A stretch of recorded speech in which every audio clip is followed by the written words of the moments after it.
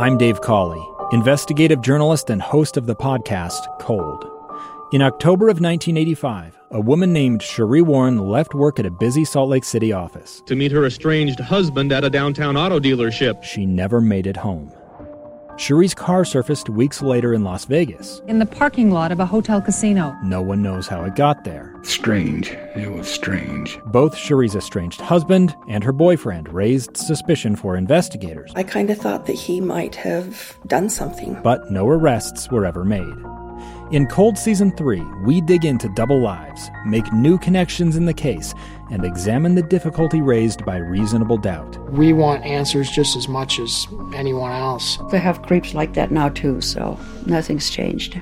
That's the new Cold Season 3, The Search for Cherie, now available anywhere you get your podcasts. Welcome back to Live Mike. I'm Lee Lonsberry, just about 7 minutes after 2 o'clock. The market's closed about 7 minutes ago. Let me refresh this window I have here. Take a look at how the Dow wrapped up the day. It took a little bit of a dive after my conversation with Shane Stewart, but still closing up 2.39% on the day. On any other day, if we weren't facing a global pandemic, that would be wonderful, wonderful news. Still is great news to finish the day in the green. That's great. But over the past little while, we have fallen into a bit of a trough, and hopefully we are in the midst of climbing out of that right now. We'll talk about money later on. Let me first tell you a little story. Since this whole social distancing thing has come about and we have commenced this epic battle against the coronavirus, I'm trying to look for ways to keep my mind sharp, my body healthy, and I've gotten back into running.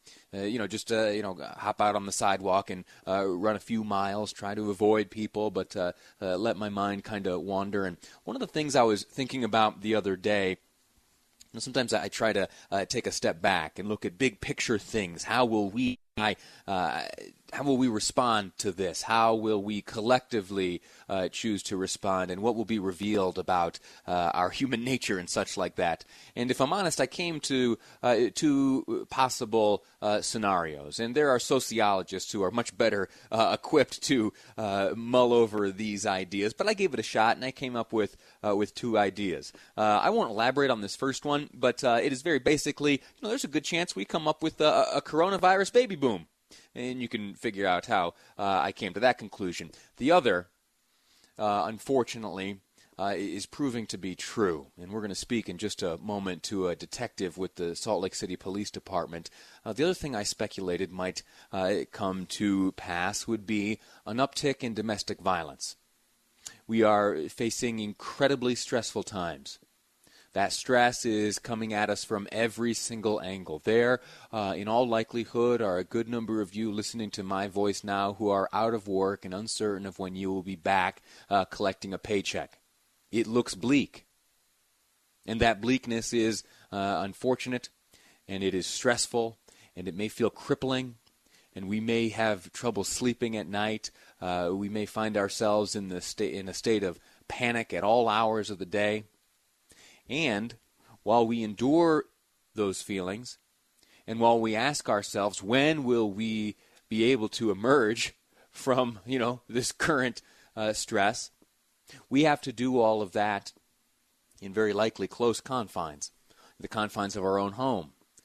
We are home from work, maybe our spouse is home from work, our children are home from school, and it is difficult to escape that, and some of us, it turns out, are not well capable of coping with that. And there was a notice put out by the Salt Lake City Police Department just yesterday informing me of that reality, that in the span of the last 2 weeks, there has been a significant uptick in domestic violence calls to the police, some 33% uptick, and it breaks my heart. And to help us understand that and get a better sense of what's going on, I've invited Detective Greg Wilking to the program with the Salt Lake City Police Department. Detective, sir, I'm grateful to you for your time. What can you tell us about this uptick?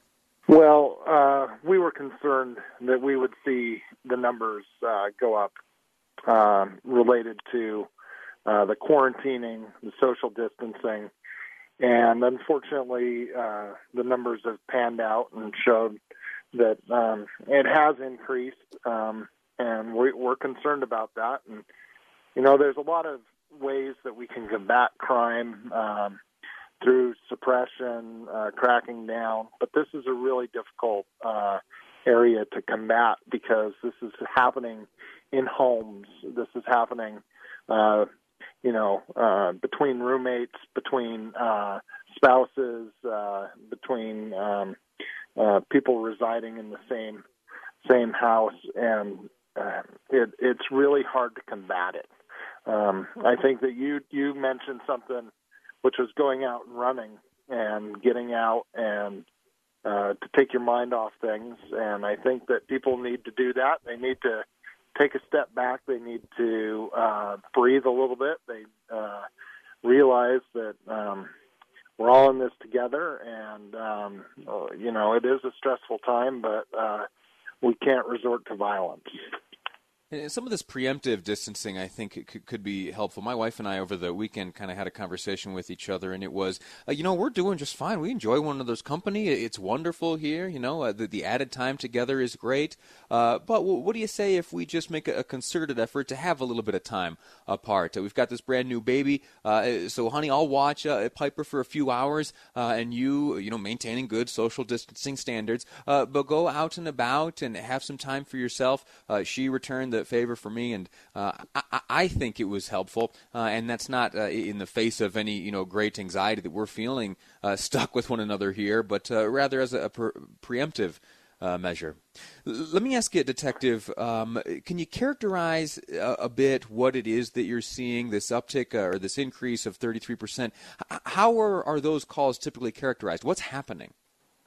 Well, they're a wide range of different circumstances, but they're domestic violence-related calls, and that's what we're monitoring. And that could be anywhere from verbal arguments to full-on domestic assaults. And I think people need to understand that that there are several different components of a domestic violence situation. You can't break things. You can't throw things about in anger without having that be a criminal episode. So I think it's important that people understand that you can face domestic violence-related charges, even if you're not harming the person directly, but you're causing damage in the house. I think that people have to take a step back and say, do I need to boil over at this point, or should I be giving some space and understanding, and maybe we need to lay down some ground rules, and maybe we need to be a little bit more forgiving, and maybe we need to take our own temperature once in a while and say, am I getting to the point where I feel that I might act out? And if so, remove yourself from that situation. And likewise, those people that are in a relationship and they're seeing those kind of signs that there might be a domestic violence problem there, now is a good time to reach out for help. With the stress of the situation that they're faced with, we see these incidents increase in violence as they go on. So you should try to nip it in the bud and reach out for help. You're not alone. There are resources out there. There are great organizations. Our victim advocates are out there to help.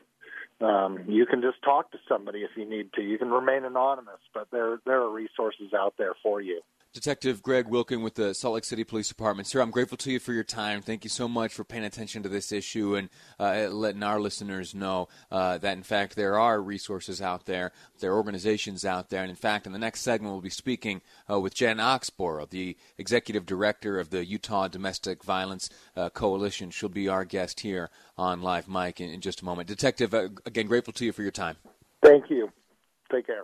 All right, very good. We're going to take a quick break here. When we come back, as I said, we'll be speaking with the executive director of the Utah Domestic Violence Coalition. This after the unfortunate reality that Salt Lake City Police Department is fielding an increase of 33% domestic violence calls, a heartbreaking reality as a result, very likely, of this coronavirus and our efforts to combat it. Social distancing, confining ourselves at home leads to some stress. We're going to break that down further in the next segment of Live Mike. I'm Lee Lonsberry, and this is KSL News Radio.